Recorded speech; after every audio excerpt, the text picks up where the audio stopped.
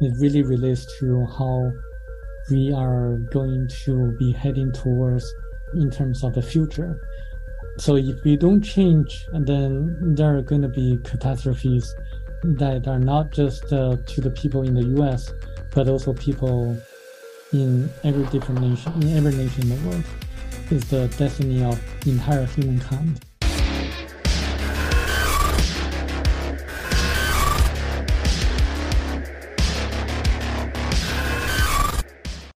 Welcome back. I'm here with Samuel Chong, who's going to talk about a book called Thiaoouba Prophecy. Samuel, welcome, my friend. Thanks for having me here, Sean. Okay, now you're all over the internet in terms of your origin story and things like that, but just tell the audience just a brief introduction about yourself and why you're interested in this book. So right now I'm a certified court interpreter and a Chinese translator in Los Angeles.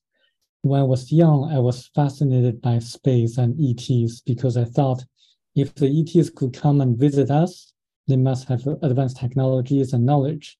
And we can just cut the corners and learn from them to progress at a much faster pace.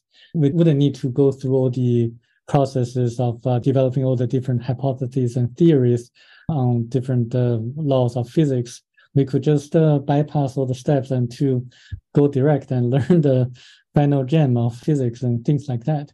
So I was interested in searching for information from ET contactees and to learn what the ETs told us about how we are living our lives and how the things are going right now. Now, when you're going through this search, how old were you and where were you when you discovered this book? Well, I was in the US at that time. That was back in 2014. So I was searching on Amazon for ET contactees information and books about that. And I found this book, Abduction to the Ninth Planet. It was called back then. And I didn't really pay much attention because I thought it's just another ET contactees book. By that time, I read so many already. I checked it out from local library because it was selling very expensively on Amazon. But I couldn't put the book down. I couldn't put the book down because it really answered all the questions I had in my mind about the paranormal, the mysteries in the world, ancient civilizations, the pyramid, Bermuda Triangle, stories in the Bible, and also advice that the ETs are giving us how we should live our lives to build a better world. Now, when you talk about ETs in this book, I believe in prior interviews, you talked about there being 9 types of worlds in the universe. Can you say a little bit more about that? To be more exact, it should be 9 categories of planets in the universe. Sorry. Yeah. Yes. So there are 9 different categories of different planets in the universe. We are living on category 1 planet, the lowest category in the universe. And the Thiaoubans, the ETs that Michel Desmarquet, the author, had contact with, they live on category 9 planet. And higher than category 9, that will be the source, the creator of the universe, the great ether that the Thiaoubans can join and rejoin at any given time. And I think there's nothing to be ashamed of living on category 1 planet because we are just like elementary school students learning the basics. And we can just learn gradually and to progress. And when you read this book, and you actually went to Vietnam to meet Michel Desmarquet, what was his motivation for writing the book? Well, he had to write a book because that's the whole purpose of the ETs taking him from Earth, his hometown, Cairns, Australia, to their planet for 9 days and then came back. He was instructed to write a book and to report everything that happened to him, what he saw, what he experienced, and how he felt about everything. This is their order or instruction. And this happened I know the book was published in 1989. When did he have this experience? Well, it happened in 1987, and he finished writing the book in 1989 and got it published in 1993. Okay.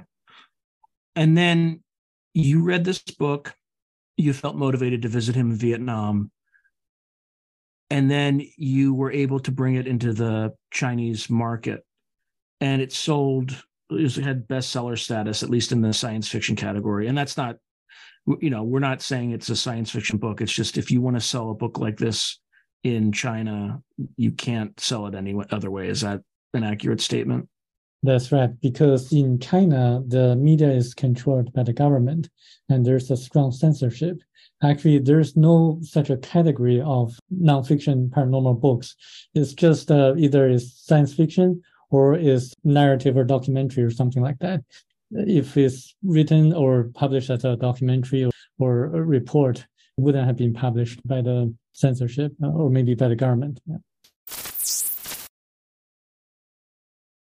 And I believe the version that's sold in America or the United States is a little bit different than the version that's in China because there was something that was removed.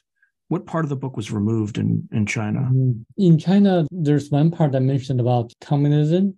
They're saying that communal society does not equivalent to communism because communism is a dictatorship government. This part is removed. And the other part is removed is the reference related to the Tiananmen Square incident back in 1989. Okay. Yeah. And for folks who, in the American audience who are living under a rock, that was when there were protests in Tiananmen Square. And I can't remember the name of the army unit, but it was from Inner Manchuria that came in to end the protest.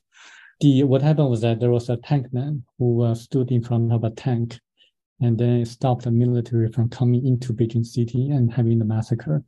What happened was that one man stopped temporarily the military from coming into doing everything that they were going to do to the people. Yeah, that's the iconic tank man. Just a quick aside, whatever happened to him? Is he still around? I don't think he's still alive or around. They finally did everything that they were going to do, despite what happened. And I think that's an unfortunate history in China. Okay. So going back to the book, there's 9 categories of planets. Why are we here on a category 1 and why are they there on a category 9? In other words, did we screw up somewhere or are we just less evolved, a younger planet? Kind of what's the explanation behind that? Well, on this planet, we have young souls, we have old souls. People learn different lessons here on Earth, spiritual lessons to be precise, because we have our physical body, we also have our astral body, and the astral body takes away the experiences of all the things that happen in our lifetime to our higher self. So once we evolve spiritually enough, we can progress to the next level. So some of us are young souls, but some of us are older souls, and some of us can remember what happened in our past lives. So this is the gist of the book, is that we are here to learn different lessons in order to progress. And also talk about a lot of other people, like, for example, Michel de Marquet, the author, was living on Category 7 planet before, but then he made a mistake and he was sent back here to learn more lessons. What was his mistake? Well, it's actually a secret that he told to his friend before he passed away. I think he violated one of the 10 commandments indirectly. Okay. Mm-hmm. Okay. All right. So why did they choose to take Michel de Marquet for 9 days? This is a very good question. I think there are 3 reasons. First, he is a man of action. He took actions immediately whenever he was instructed to do certain things. And his main purpose was to write a book, and he did it. And the second reason is the main reason is that he was what they call suko, a person who has had 80 past lives already. Only a person like him, a suko, could survive for 9 days on their planet and then come back.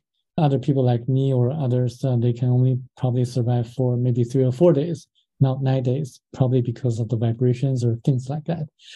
And the third reason, I think, is another valid reason, is that he was a landscaper in Australia, a farmer. He didn't have any higher education before. He didn't have any preconceived notions or presuppositions of what's going to happen about a UFO. If they were to take a ufologist or physicist to their planet and then come back, there would be a lot of additions or paintings of their own ideologies to the book. This is not what they wanted. They wanted an accurate report of what really happened. And what's Michel Desmarques's background? You mentioned he was a farmer. Is he Australian? I mean, it's a very French-sounding name. He was born in France, Normandy, France, but he later moved to Australia. So he's a French Australian. Okay. All right. Now, you said he was a Suko? Yes. What language is that? That's Thiaoouban, the language spoken on the planet Thiaoouba, the planet where he visited for 9 days. Okay. So when he was there, very briefly, what did they reveal to him or tell him? Well, they told him about all the mysteries of the paranormal on Earth, such as what really happens when someone gets sucked into the Bermuda Triangle, which is a portal warp into a parallel universe, and who really built the Great Pyramid of Egypt, for what purposes, and what really happened in the history regarding the ancient civilizations like Atlantis, Lemuria, and the ancient Egyptians, and where we all came from originally. Like the yellows and the blacks originally came from a planet called Bacratini 1.35 million years ago. And then the Caucasians came, and then the ancestors of the Polynesians came. And then the Jewish people, the Hebrews, came the last, about 12,000 years ago. And also the stories in the Bible, like what really happened to the two cities, Sodom and Gomorrah, what really happened when Moses led the Hebrews out of Egypt, who parted the Sea of Reeds, not the Red Sea, but the Sea of Reeds, who gave the manna to the Hebrews and Moses to eat, and also the birth of Jesus and Christ. So a lot of things. So who destroyed Sodom and Gomorrah, turned it into a pillar of salt? The Ethiopians, because the people in the two cities were so evil and incompassionate, and they actually punished the compassionate people, like a girl who helped the poor. And the girl gave him food, but they punished the girl to death. So this is how evil the people in the two cities were at that time. The Ethiopians, the ETs, believe that it's a danger to the people who were in contact with them, because leading a lot of people to a moral decay or downfall. So it's just like a cancer cell or tumor, malignant tumor in your body. You have to take them out by having a surgery. So this is what they did. Why destroy a human city, though? I mean, I know you talked about a cancer. Like, what's their relationship with the Earth? They have been guiding people on Earth throughout history. Since the yellows and the blacks first came to Earth, they have been helping us in general, like throughout history, directly or indirectly. When we were not ready, they helped us indirectly. When we were ready, like the people on the continent of Lemuria, they were spiritually evolved enough to have a direct communication or conversation with the Ethiopians. So they have been like our professors or mentors, guiding us to evolve spiritually and to survive more successfully on this planet. So they're kind of our mentors. And how do they interact with the world? I mean, on the one hand, they'll come and destroy a city, but on the other hand, they seem to be much more subtle. So how do they interact? Is it with a one-on-one basis, like with Michel Desmarques, or is it something that someone must seek? What's their kind of medium or role of interaction with the population? Well, they take different means to interact with us. Throughout history, they took people to their planet, like Michel Desmarques. Enoch was one of the people they took to their planet. So there's a book of Enoch. And sometimes they intervene directly or indirectly. When they couldn't find a single compassionate person, they would destroy the entire city, like Sodom and Gomorrah. When they find that there are people who needed to be saved, and they try to save us, like helping Moses to lead the Hebrews out of Egypt, because they believe that at that time, the Hebrews were spiritual and following their own religious beliefs. But the Egyptians, the pharaohs, were kind of restricting their religious or spiritual involvement. So this is why they sent Moses to us and to lead the Hebrews out of Egypt. to escape from the evil rules of the pharaohs. So they helped that indirectly or directly, if you think that way. But they also intervened directly about 2,000 years ago by having Jesus and Christ come to us. And this book, this is getting more interesting because according to Thiaoouba prophecy, this book, Jesus and Christ were actually two different beings. Jesus, the one who was born out of Virgin Mary, was actually born out of an embryo put in by the Thiaoubans, the ETs, into the uterus of Virgin Mary. And indeed, he was born out of a Virgin Mary. But that young Jesus, even though he was highly spiritual, intelligent, having a very good conversation with the teachers of the temple, he couldn't perform miracles. And later he went to India and died in Japan. So there's a tomb of Jesus in Japan, in Shingo village, Japan.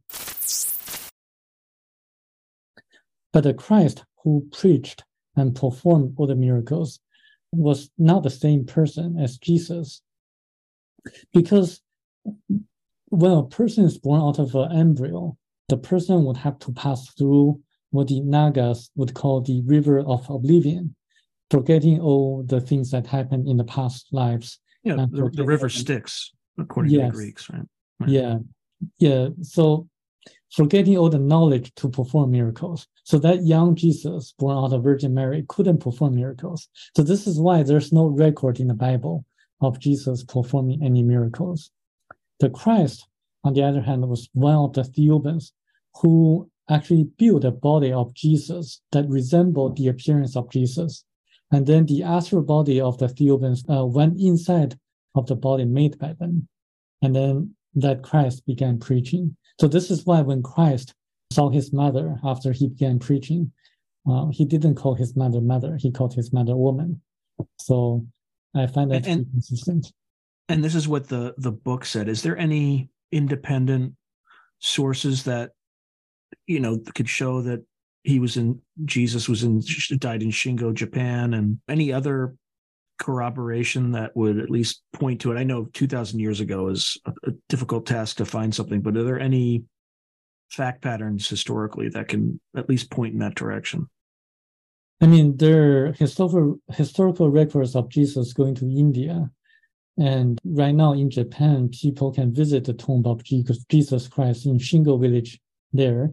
And people have studied about that village and found that they still sing a song that sounded like ancient Hebrew language.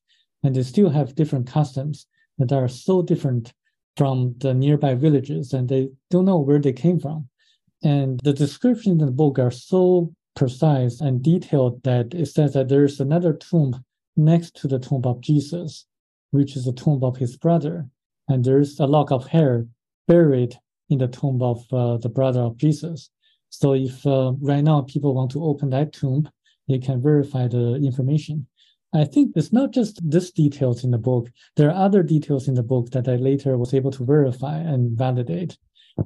So I think it's impossible for Michel de Marquet to make this up, especially before the days of the internet, especially given the fact that he didn't know how to type a computer and never traveled to Japan and didn't know how to search information elsewhere. And what sort of things in the book have you, as just examples, have you kind of verified? Yes. After Michel de Marquet entered into their spacecraft, they disinfected him using yellow light and blue light. So there's a Harvard Medical School study that says a specific certain wavelengths of blue light have antibacterial and antiviral effects. So that's a research study done just a few years ago. And there's also another study that just came out, I think 3 or 4 years ago, that says certain wavelengths of yellow light also have antibacterial effects. And also, the book talks about the US government sending hundreds of millions of needles into space. It specifically mentioned that if people don't believe anything written in the book, they can check that out. And I did look it up. It turned out to be Project Westford in the 1960s. I think the US government collaborated with MIT, sending hundreds of millions of copper needles into space in order to improve the telecommunication signals. They thought that the signals would bounce back from the copper needles. but the ETs believed that that would cause a harm to the people on Earth. So they collected the needles. So the first Project Westport failed, according to official records, because it failed to launch. And the second Project Westport, according to official records, is a success. But who knows, because millions of government spending were spent, and they probably need to save face. According to the ETs, the second launch was also a failure because they also collected the needles. The official records say otherwise. Yeah, Project Westward was definitely a thing. That's for sure. Anything else? Examples that you can think of that you were able to confirm? The existence of reincarnation. And I think that's very important because more and more modern researchers confirm that people do live many lives after they pass away. Dr. Michael Newton, Dr. Ian Stevenson, and Dr. Brian Weiss, they all have extensive studies done on reincarnation. And also the fact that parallel universe exists in certain locations on Earth, that's also a validation of this book, because David Paulides, a researcher who wrote the Missing 401 series of books, also documented a lot of people who just suddenly vanished when they hiked the US national parks. One of the theories is that they actually were sucked into a parallel universe. And this book talks about what it is really inside of a parallel universe. And I think there's another validation. Do people who are sucked into these parallel universes ever come back? And if not, where do they go? Like, what's in this parallel universe? Well, some of them come back, and most of them stuck there forever unless they know how to get out. I think it's important to know that in a parallel universe, time stops and people don't feel any hunger or thirst or pain.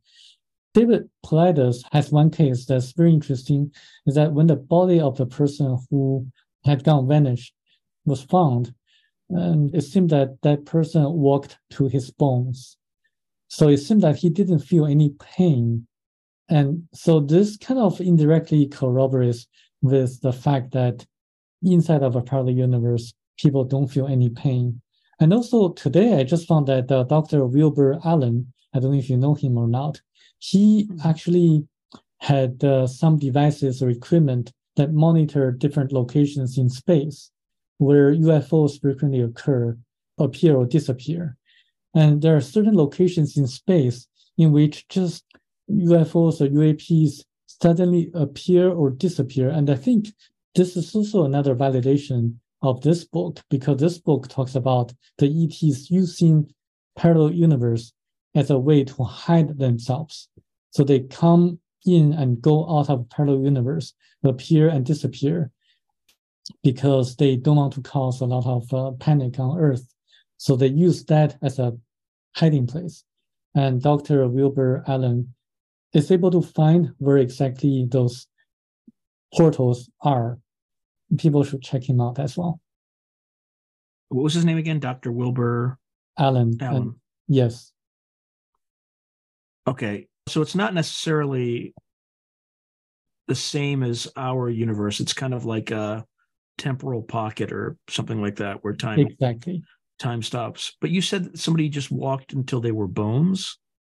So people vanish into the parallel universe, and sometimes they accidentally get out.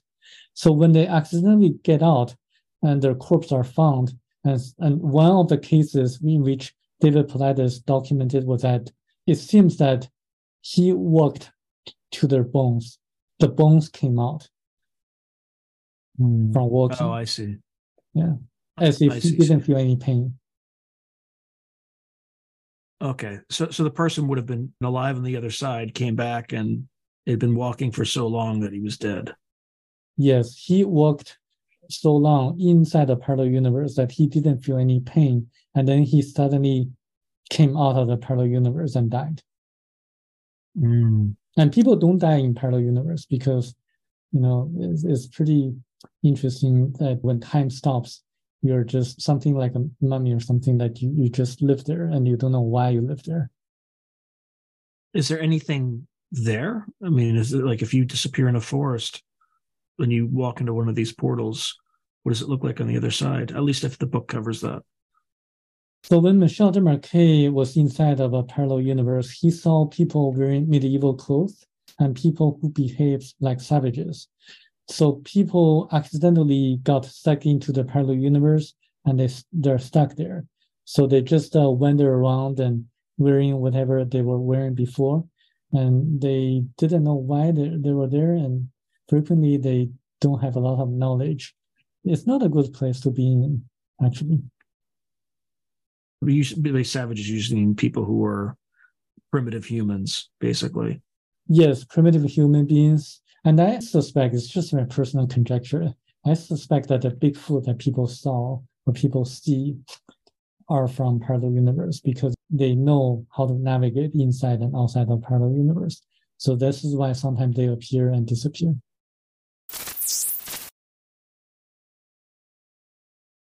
And then when humans are there, are they just so confused that he just can't, or are there like civilizations and communities on the other side? The parallel universe that Shadow Marquet was led into didn't have any civilizations. It's just people just wander and walked around, and actually the savages tried to attack them as well. It was a very dangerous situation, and the ET named Tao had to kill some of the savages in order to protect Michel Desmarquet, and is for self-defense reasons. So it's a very strange field or universe or sphere. I would say that if people hike in national parks in the US, when they suddenly see the things change, the environment change, they should go back to where they came from immediately. Just walk backwards and to go back to where they came from. So not to be stuck there. Because they are like spheres moving around in space. They may elevate to higher altitudes, and that wouldn't be a good thing when you want to try to get out. And the portals, are they just wormholes, like the Lorenzian wormholes that open up, or is it something we don't understand yet? Well, they're just kind of like a wormholes or like portals or warps. It's just a natural phenomenon. And I think with Dr. Wilbur Allen's research, we can actually pinpoint the exact locations of the portals into a parallel universe. But remember, they frequently change their locations because they float around in space. So they constantly change their locations. It's dynamic. But it's same region, though? Because you said he was able to predict where these UFO sightings were happening frequently. Yes, within a certain region. But to pinpoint their locations exactly, it requires a specific time because they frequently change their locations over time. And I think the Bermuda Triangle is actually one of the most well-known locations on Earth. And the reason I know that they change in their locations because there was a case in the 1800s in which a boy, he was getting water from a well in his backyard, and it was snowing. And he walked outside of his house to his backyard and disappeared and vanished. And his family members were looking for him by following his footsteps, but his footsteps stopped in the middle of nowhere. But they could hear his sound, his voice from far away, kind of like lingering voices and changing different locations. But the voice became like the volume became smaller and smaller until they couldn't hear anything anymore. So this is why I think that I'm pretty sure that the locations of the parallel universe kind of swings around.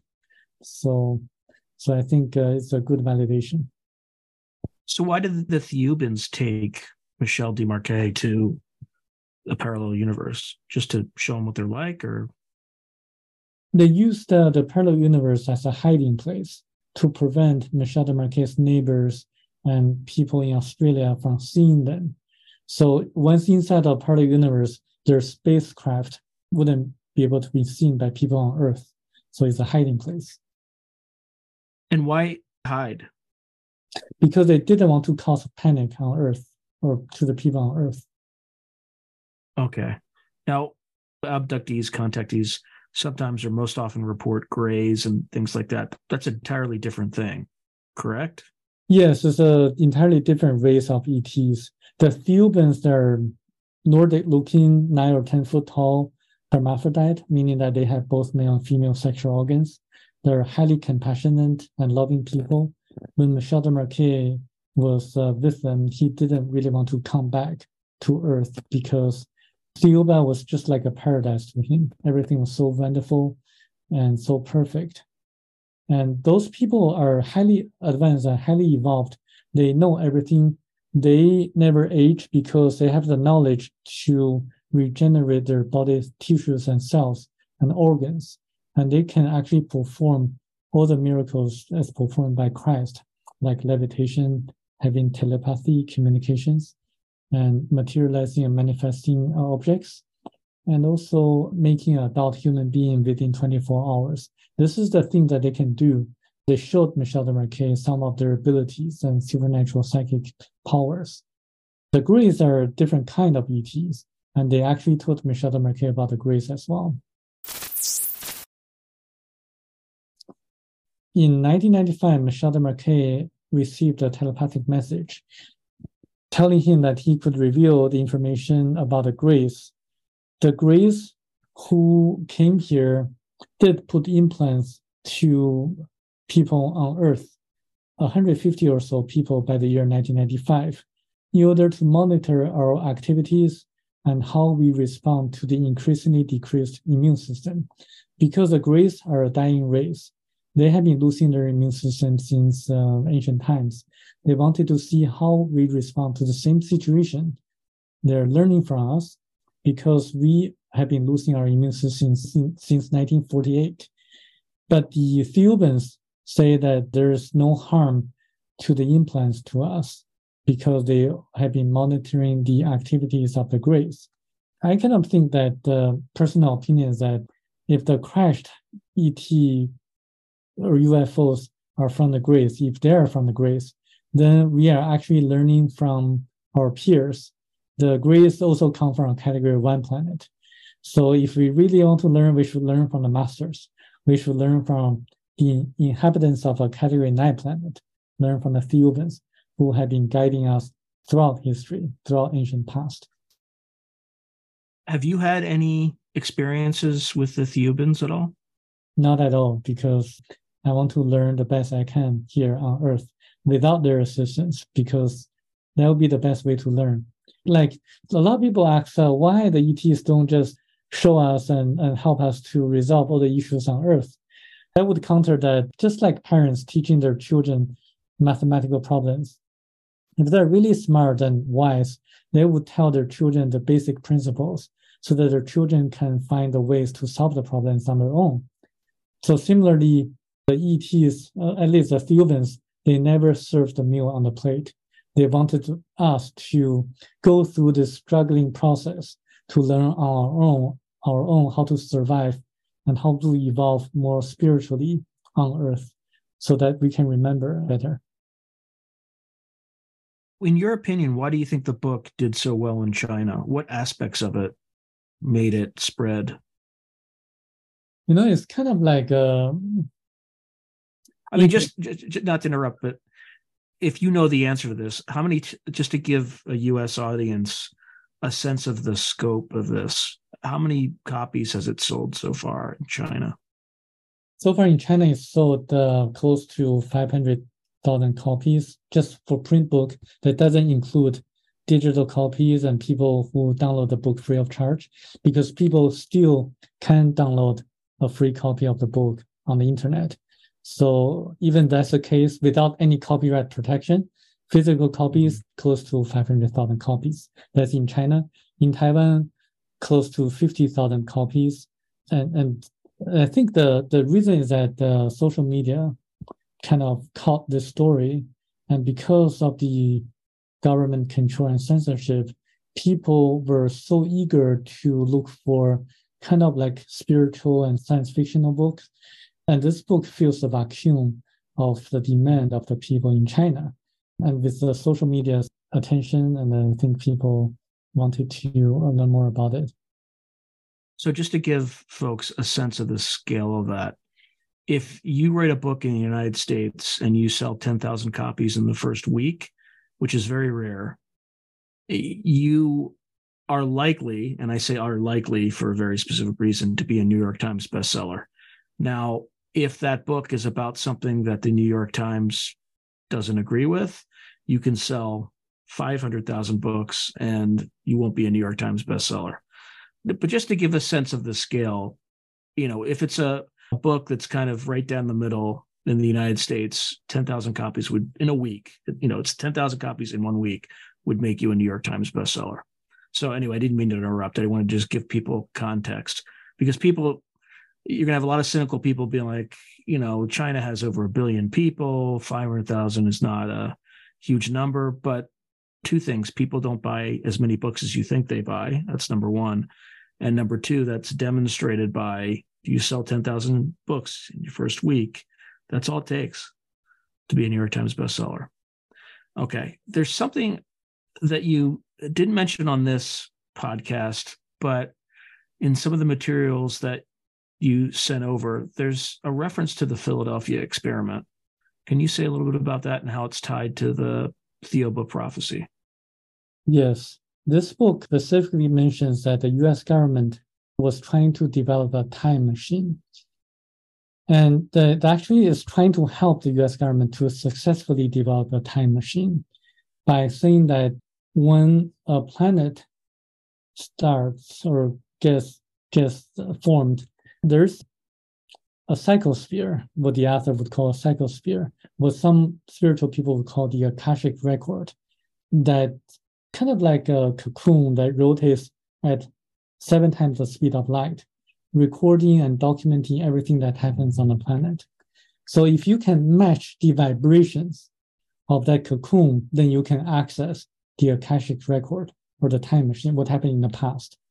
So they're saying that the US government was trying to focus more on the wavelength, not the vibrational frequencies.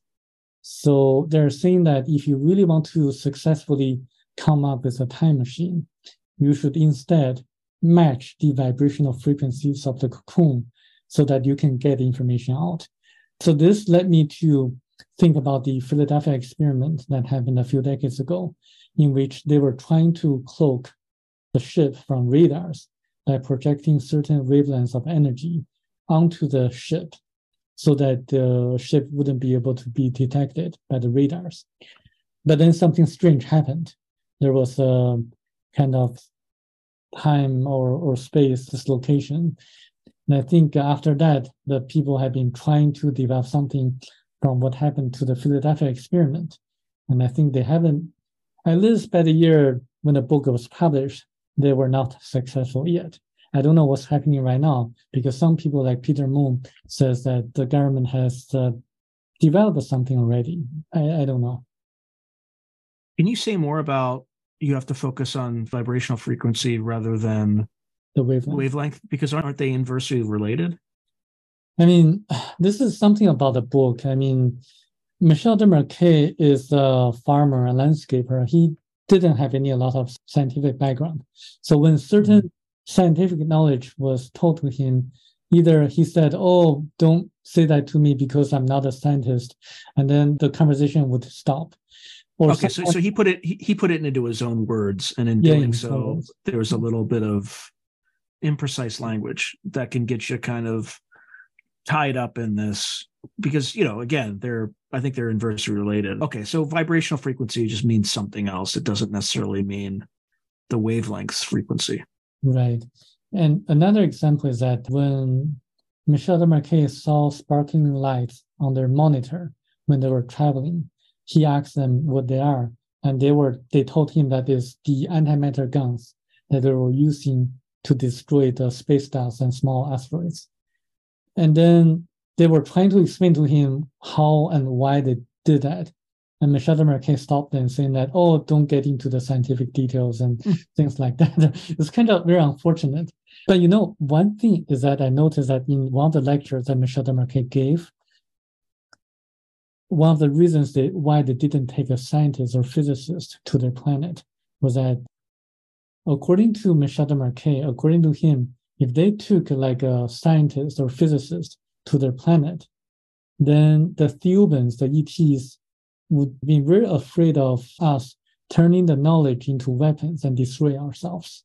So this is why they specifically chose someone who didn't have scientific background to their planet and report everything he saw. Okay. Yeah. Did you know there's antimatter in your banana? Did you know that? Very, very, very, very small things, but yeah, did a whole other episode on that with a NASA scientist. So what is their goal on Earth? It seems like from what you've said earlier, it's to educate the human race to be teachers. So if someone is open to more understanding, how do they interface with either, the universe, God, Thiaoubans, other ETs?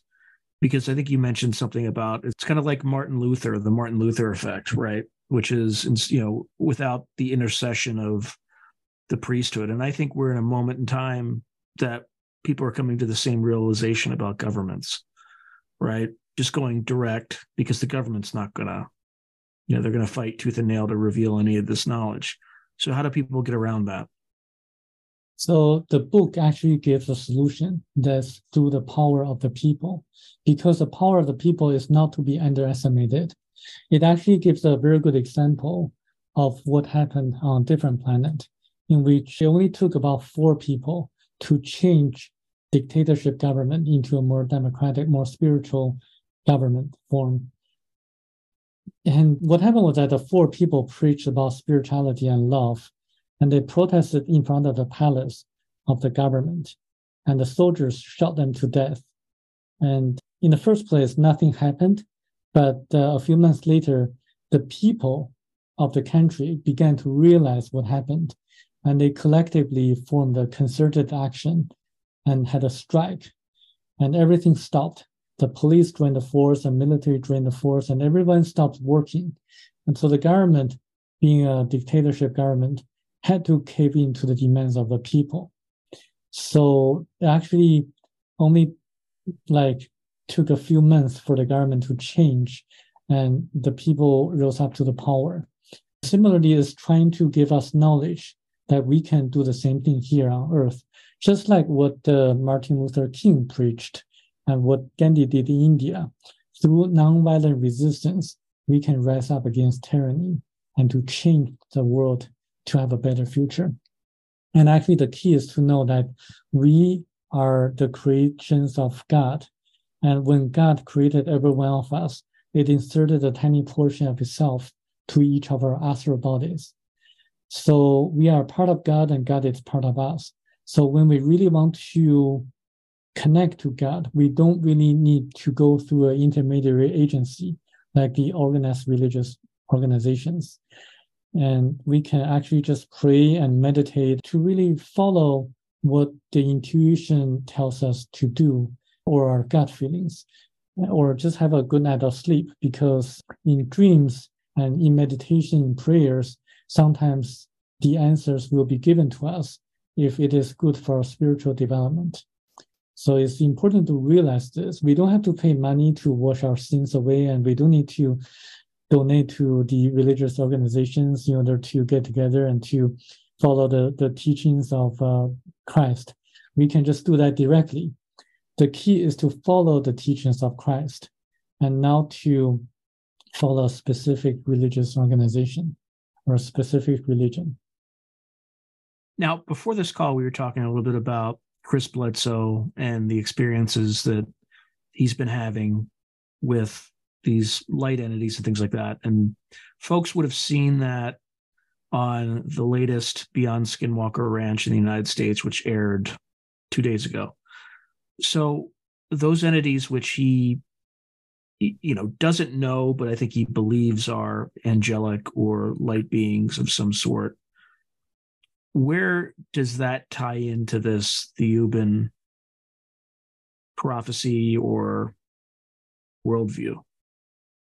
I think there are different ETs that have come to visit us, but most ETs have been observers. They don't intervene or interfere with what we have here, whether good or bad. And actually, except for the Thiaoubans, not a lot of ETs intervene with our activities here on Earth. They may just guide us indirectly by projecting certain images to us and to give us guidance how to live our lives more spiritually. I think it ties into how we should be more spiritual, using technologies to help our spiritual development so that we don't destroy Earth. And actually, the Thiaoubans I list, they tell us the four most dangerous things on Earth, the true dangers on Earth. Number one being money, number two being politicians, number three, journalists and drugs, number four, religions. So everything is tied to money. So if you look at the big pharma, big energy companies, and even the media, they all revolve around money. So I think a lot of ETs have been telling us we should focus more on spiritual evolvement or development, not to be so delved into the accumulation of wealth. And actually, it's true because if you look at the stories from people who have near-death experiences, not a single one regretted of not investing in certain stock that went up in value. They all regretted of not having a good relationship with their friends or family or relatives. And they all wanted to live a better life by giving more love to their friends and family members. Well, you can't take it with you, right? Right. I'm not going to even ask you about why politicians would be put in that. I mean, it's self-explanatory. And personally, I don't need to understand why journalists would be put into that category. But why? What was the explanation for folks who still believe what these people write? Why would this philosophy put journalists in that bucket? Because one could make the counter argument that they make sure that information gets out, whether or not it's biased or unbiased, at least it's out there. Because right now, the journalists all want to pursue sensationalism. They want to report stories that catch the eyes and make money for the media companies. So it actually damages our psyche because bad news sells. If they only report the bad news, it's going to influence a lot of people's actions. For example, if one murder was reported sensationalist by the journalists, then a lot of people would imitate the actions of the murderer, and that would cause more detrimental effect to the society in general. Instead, journalists would report accurately and briefly about the negative events that happen in our society, and also focus more of their attention to reporting the good things that people do in our lives, the compassionate people, the people who help others, so that people, when they read the stories, they would want to imitate and help each other. So it's going to improve our society in general, to make our society more like a society with solidarity and with more love together. Yeah. Now, religion is probably the controversial one you mentioned. So I can see positive aspects of religion, and I can also see negative aspects of religion. And on the positive side, there's the sense that some religions serve as knowledge keepers, right? Like the Vatican would be an example of that. There's also the sense that they provide a basic moral code, absent belief. I think you mentioned the Ten Commandments earlier at some point.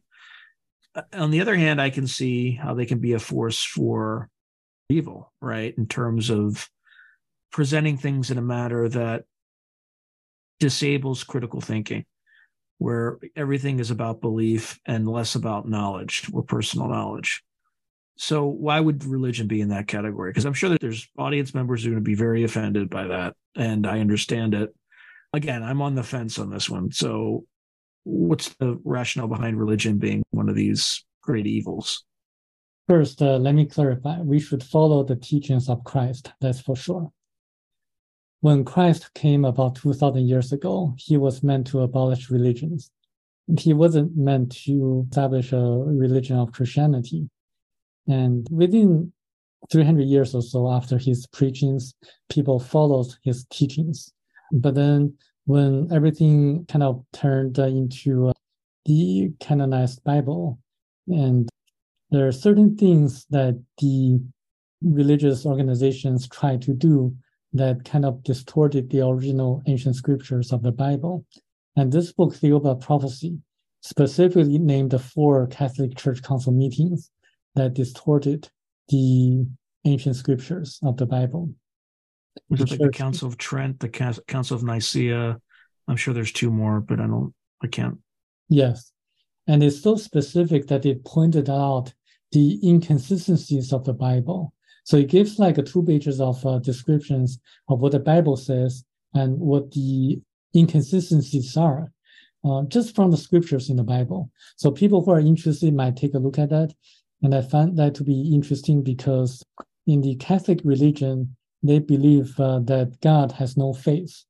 But in the Bible, in the Old Testament, there are certain descriptions that talked about people or human beings that came to earth. So religions are organized by people, and people try to use religions to their advantage to kind of keep others ignorant about it. When you talk about the Vatican records, this is a very good example.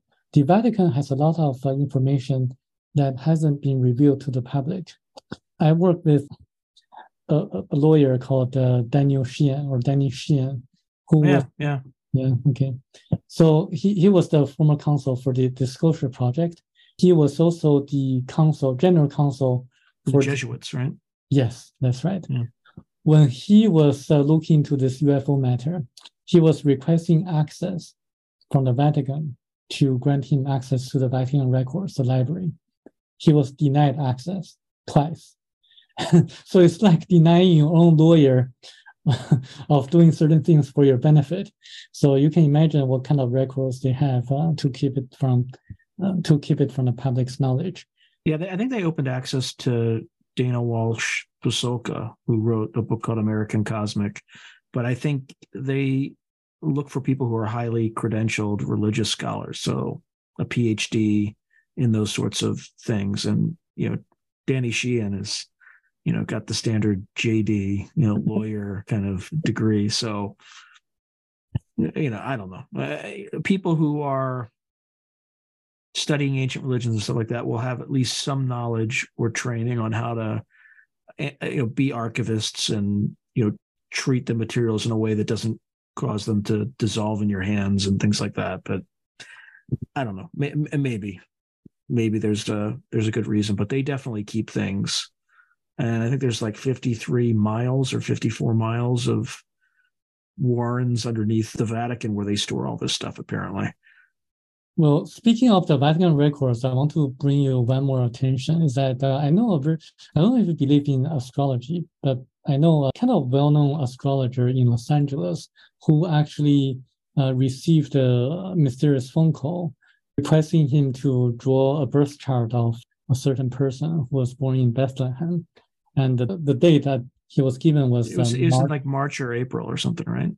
March 28th, the year 28 AD at 5:40 a.m. And then when he drew that birth chart, it really surprised him because it appears to be someone who is very extraordinary, both highly spiritual and highly practical. It just seems like a perfect birth chart. And it really corroborates with the book, Thiaoouba Prophecy, because the birth of Jesus can be really pinpointed really from the Chinese astronomical records. But the coming of Christ, who came later, before he began preaching, is actually, according to Thiaoouba Prophecy, was actually an ET coming from the planet Thiaoouba. And this birth chart, the date and time and location, actually pinpointed probably the Christ that came that resembled a perfect human being.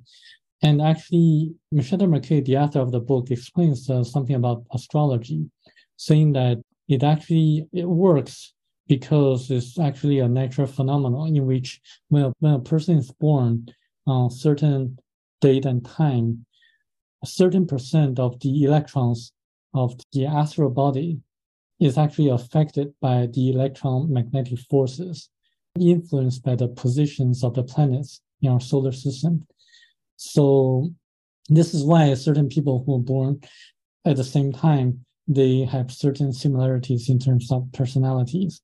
And I think kind of, if you really think about this book explains almost everything that we can think of, like everything imaginable.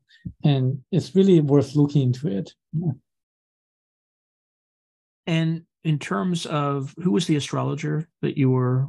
The name of the astrologer is, let me give you the name, is kind of Paulo. Let me see, Gianpaolo Di Coco.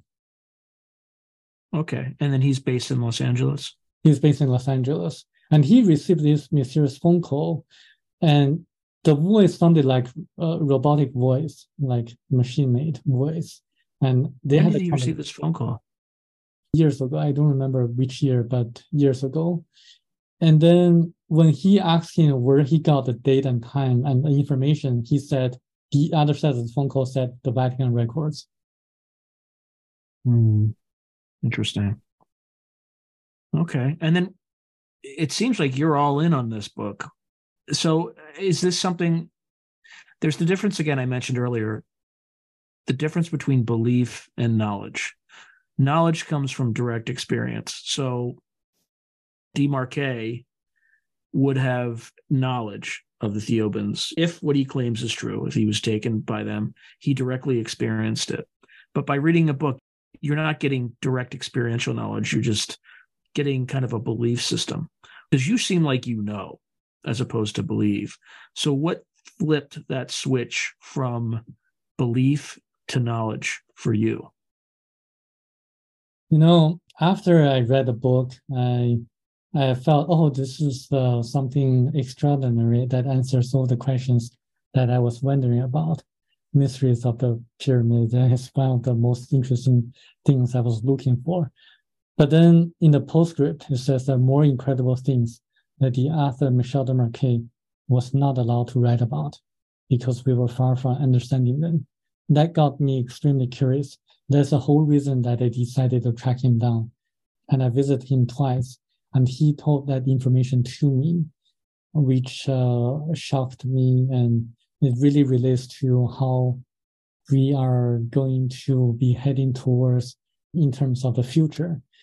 So if we don't change, then there are going to be catastrophes that are not just to the people in the US, but also people in every different nation, in every nation in the world. Is the destiny of entire humankind.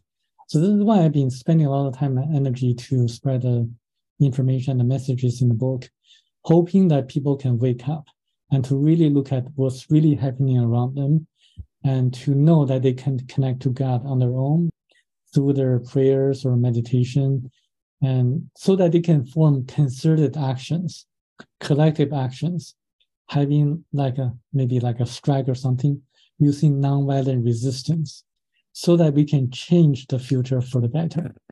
Because the past is fixed, we can travel to the past. We can look at what's happening in the past. But the future... Is the past really fixed, though? It is. Are you familiar with retrocausation? You know, Michel Demarque was led into what happened in the past 14,500 years ago. When they took his astral body to the psychosphere, the Akashic record, he saw a holographic projection of all the things that were happening in the past. He could observe and feel and hear and to experience what happened in the past, but he couldn't change anything in the past.